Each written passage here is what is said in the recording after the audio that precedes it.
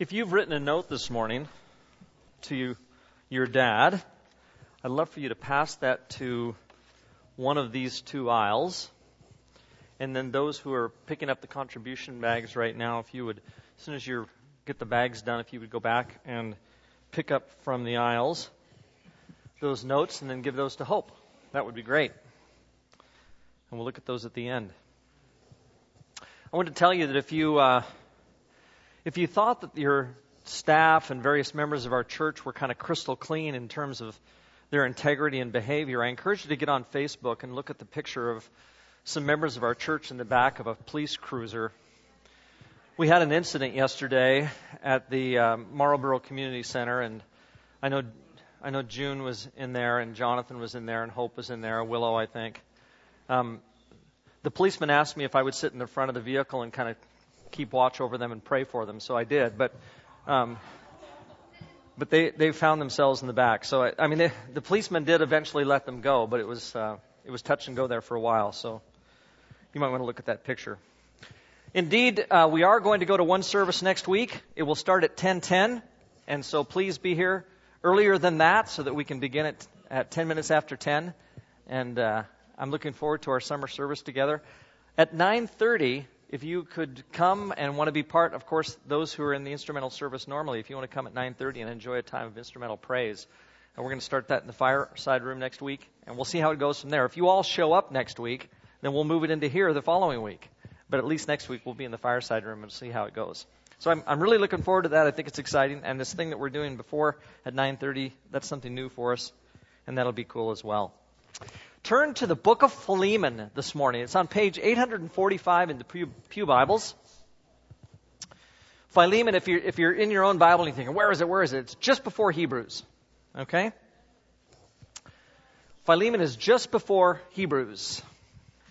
And the situation, as we can surmise it, is something like this. Onesimus is a runaway slave. Okay? Remember that name, Onesimus. He's a runaway slave, having run away from the household of a Christian gentleman named Philemon, after whom this book is named. So you have Philemon, he's the slave owner. Onesimus is the slave. And they live in or around the city of Colossae. Onesimus has come to Rome, most likely to get away from Onesimus, and he's thinking to himself, if I can lose myself in the crowd in Rome, maybe I have a chance to no longer be a slave. But somewhere along the line, maybe earlier on, he encounters Paul, who we know had some freedoms during his imprisonment, which enabled him to actually get out and see some people. We don't know if Onesimus' new faith caused him to confess who he was, or if someone from Colossae, like perhaps Epaphras, had seen him, recognized him as a slave, and told Paul who he was. Or it's possible even that Paul knew Onesimus before Onesimus ever came to him. Maybe Onesimus came to Paul with some purpose. We don't know. If you look at the very last couple of verses of the book of Philemon, and you can do that right now if you want. It's not a big book. You don't have to thumb through the pages. If you look at the very end, you'll see a note there from Paul about greetings, and there's several names listed. And so Paul is with some folks who are greeting the people in Colossae and saying, we know you, and so hi. And with all of these people knowing each other, it's very possible that someone in Paul's group recognized Onesimus, because Onesimus was a slave in Philemon's house, and Philemon was a member of the church. So they had no doubt all been to Philemon's house before. Philemon was some kind of benefactor of the church, leader in the church, certainly. The first couple of verses talk about how Paul's greeting Philemon. He greets probably his wife, and then maybe his son, who is Paul's fellow worker in the faith, Aristarchus, might have been his son. And so Paul has known these people, all of them, and they all kind of know each other. The church isn't that big at this point. And if Philemon has a slave in his household, it's very possible that they knew him before. So Onesimus perhaps leaves Colossae, a runaway slave from Philemon, and even finds Paul perhaps seeking him out, knowing of Paul's relationship with Philemon. Maybe Onesimus is thinking, if I can just get to Paul, he's going to talk to Philemon, my master, and things are going to be better for me if that happens. Ultimately, we don't know. We do know that Onesimus has indeed come to Christ. He's now a believer in the Lord. My impression is that when he left Onesimus, or when he left Philemon, he was not a believer. But now he is. We know that previously he had been a worthless slave, this book says, to Philemon. And we know that Paul now sends him back to Philemon. So what is it that Paul does first in preparing Philemon for Onesimus' return? And just think of this situation. Paul is saying to somebody, I want you, as my brother in Christ, to return to your master. I want you to return to your master. And there's, at some level, a great deal of trust and hope on Paul's part in terms of the way that the master is going to respond. How can that be? Maybe that's the question for the morning. How is it that Paul can send a slave back to a master from whom the slave has run away and expect something good? How can that be? Well, here are some things Paul does in order to kind of set things up. First, Paul himself says that he's a prisoner of Christ. And that's interesting because normally when Paul talks at the beginning of a letter about what he is, he says that he's a slave of Christ. And you'd think that that would be perfect. You'd think that with Onesimus being a slave, that Paul could say, and I'm a slave too. I'm a slave of Christ. And maybe Philemon would say, oh, Paul's saying that he's a slave and Onesimus is a slave. I'm going to have to listen to that. He doesn't say he's a slave. Instead, he says, I am a prisoner of Christ. So not only is he a slave, but Paul is a certain kind of slave, in this case, one against whom charges have been laid. Paul is not just a slave of Christ. He's a slave of Christ against which someone has something. In this case, the government holding something against Paul. Paul is in fact a slave worthy now of punishment in the eyes of the government. And if you think about it, that's exactly Onesimus' situation. Onesimus himself is a slave. Now being asked to return to a master who has the rights, who has something against him. He can punish him. Onesimus deserves to be punished. And so Paul says, I'm a prisoner, and in fact Onesimus is a prisoner as well. And he draws, I think very intentionally, that parallel between himself and Philemon. And Onesimus. Philemon has the ability to torture and kill and beat, probably not in that order, Onesimus. He has the right to control this person's life. Onesimus deserves, in one sense, the punishment. He is, Philemon, the ruling authority and master of this man. He has total control over his life. And Paul says, just as Onesimus is a prisoner to you, I'm a prisoner for the Lord. Onesimus and I have something in common. Secondly, our relationships are to be governed by Christ. If you look at verses 4 through 9, Paul reminds Philemon of the relationship that they themselves share in Christ. A relationship that exists probably only because of what they share together in Christ.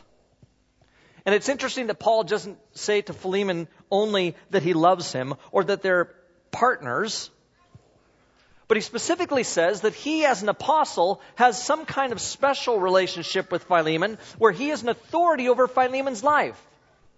He says, I'm not going to hold this over you. But in a sense, he does, I suppose. But he wants to treat Philemon in a certain way with some grace and says, I'm not going to order you to do this. And then I think expects Philemon to treat Onesimus in the same kind of way because their relationship is governed by Christ. Thirdly, Paul calls Onesimus his son in the faith. In verse 12, in fact, he says that Onesimus is his very heart. It's interesting that this slave, who in that society, where Paul himself is a free man, remember, and a Roman citizen, Onesimus should be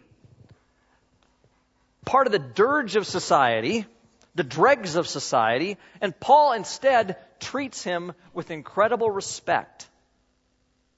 And even says, he is my very heart. It shows you how Paul's whole attitude about life and about this person has been controlled by who he is in Jesus. Fourthly, treat Onesimus like Paul. And so if you look in verse 17, Paul asks Philemon to treat Onesimus the way that he would treat Paul himself. And he even says that the way he treats Onesimus is going to be a kind of treatment toward Paul, and says that if you treat him well, then you will refresh my heart, Paul says. And so he calls for special treatment of this man. And then lastly, spiritually, and I saved this one to the last because I think in many ways this is the most significant, the most telling point. He ultimately places Onesimus on the same level with Philemon. And so I want you to make sure that you look with me right now at verse 12. Everybody look at their Bibles and look at verse 12. I am sending him who is my very heart back to you. I would have liked to keep him with me so that he could take your place in helping me while I'm in chains for the gospel. But I didn't want to do anything without your consent, so that any favor you do will be spontaneous and not forced. Now, basically what Paul just said is, Philemon, Onesimus is you. And you are Onesimus. And so the master is being called for Paul a slave. And the slave for Paul is called on the same level as the master. He has taken your place in my life, Philemon, Paul says of Onesimus. And it's amazing that that kind of exchange can take place in Paul's mind between this slave, again with Paul being a free man and a Roman citizen, and then calling Philemon to have the same kind of attitude toward this slave who ran away from him as what Paul himself has towards Onesimus. Can you imagine the kind of workings there must be in Philemon's mind as he's trying to think all of this through? How dare you, Paul, put me on the same level as this slave? And yet Paul himself has put himself there. And there's a sense in which Paul, Onesimus, and Philemon are all on the same level because they all stand before God at the same place. You know, I read Philemon about 6 times this week. And I couldn't help think of very many circumstances in the New Testament where such a huge challenge is issued to someone to think differently than they ever have before. But this is indeed a huge challenge. Philemon's world socially is being turned completely upside down. You know, this is like someone, the owner of a company. Maybe some of you owns a company. This is like the owner of a company and someone saying to them, we've decided that you're going to have to be the lowliest of the employees. Or it's like saying to the owner of the company, you are just like everybody else. In fact, you're going to be paid just the same as everybody else. Everything about you is going to be the same as this person that you think right now is lower than you.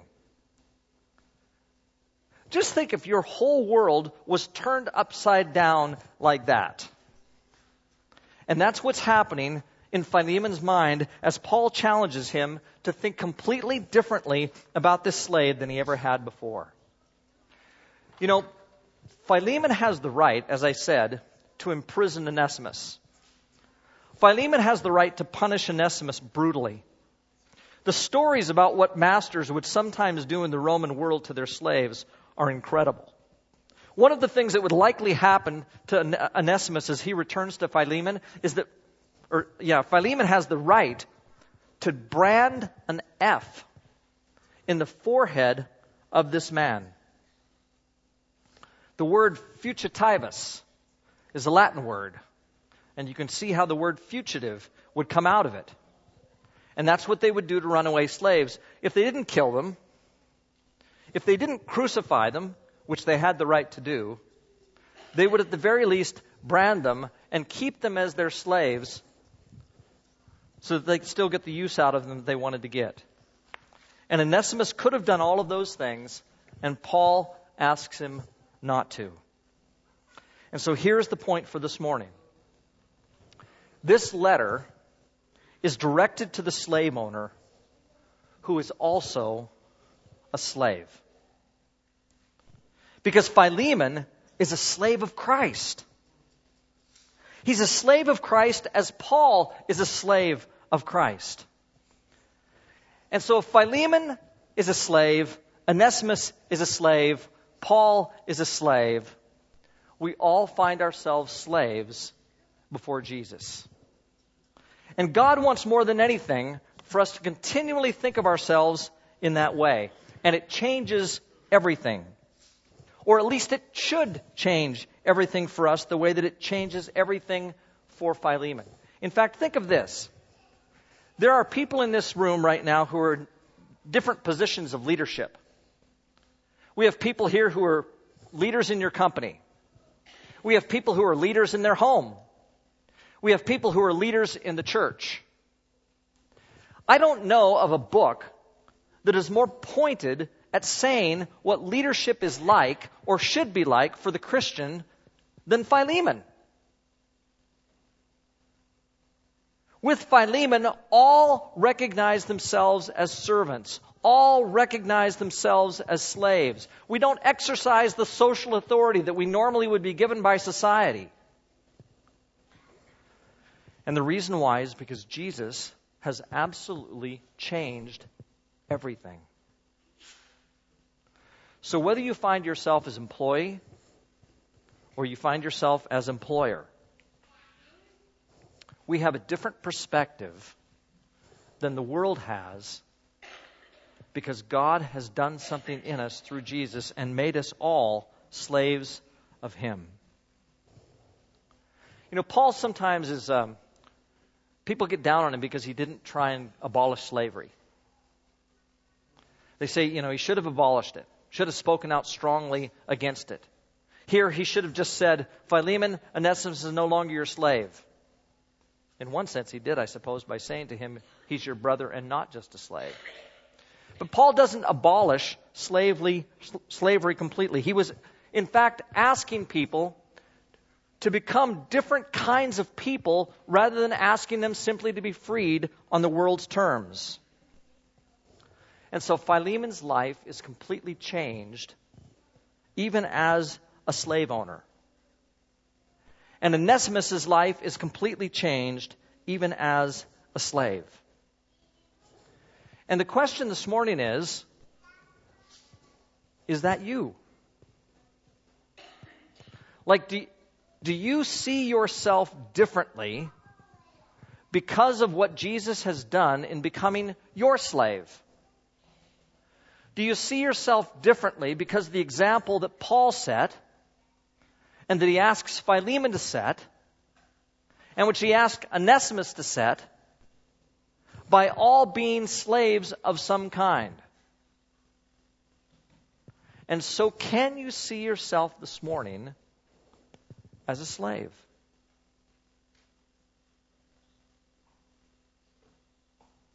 And there are circumstances in your life right now where there are people that you recognize you could potentially have some kind of relationship difficulty with.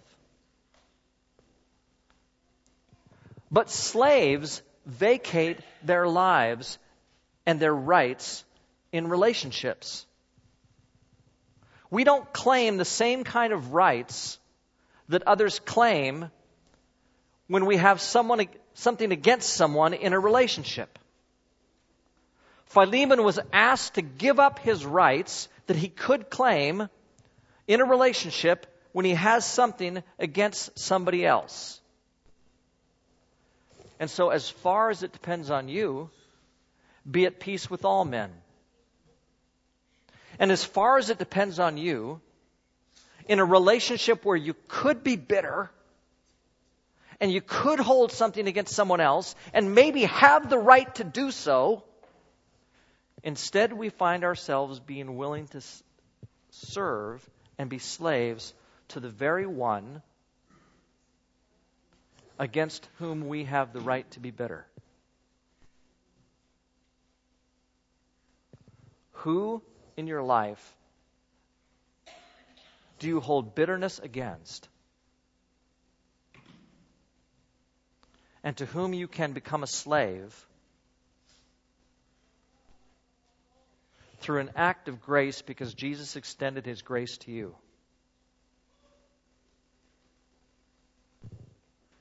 It seems to me like that's what Paul is asking Philemon to do.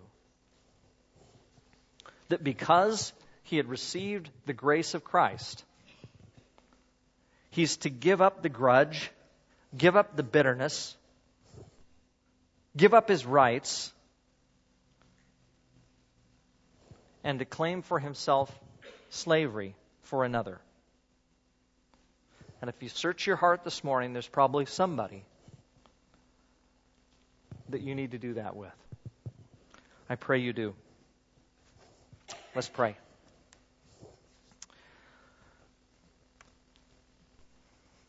Lord, the challenge to Philemon is huge. He's called to be the master who becomes a slave. He's called not to punish when he has the right to punish. He's called to view the slave not just as a slave, but as his brother. He's called to rid himself of bitterness and anger and his rights. And Father, in our lives, in our relationships, we have those against whom we have been bitter. And Lord, I would pray that you'd help us to be free of that bitterness. In fact, Lord, work on our hearts through your Spirit to rid us of that bitterness. And instead help us merely to be slaves of you and allow that slavery and your grace to impact every relationship that we have. We pray these things through Jesus. Amen.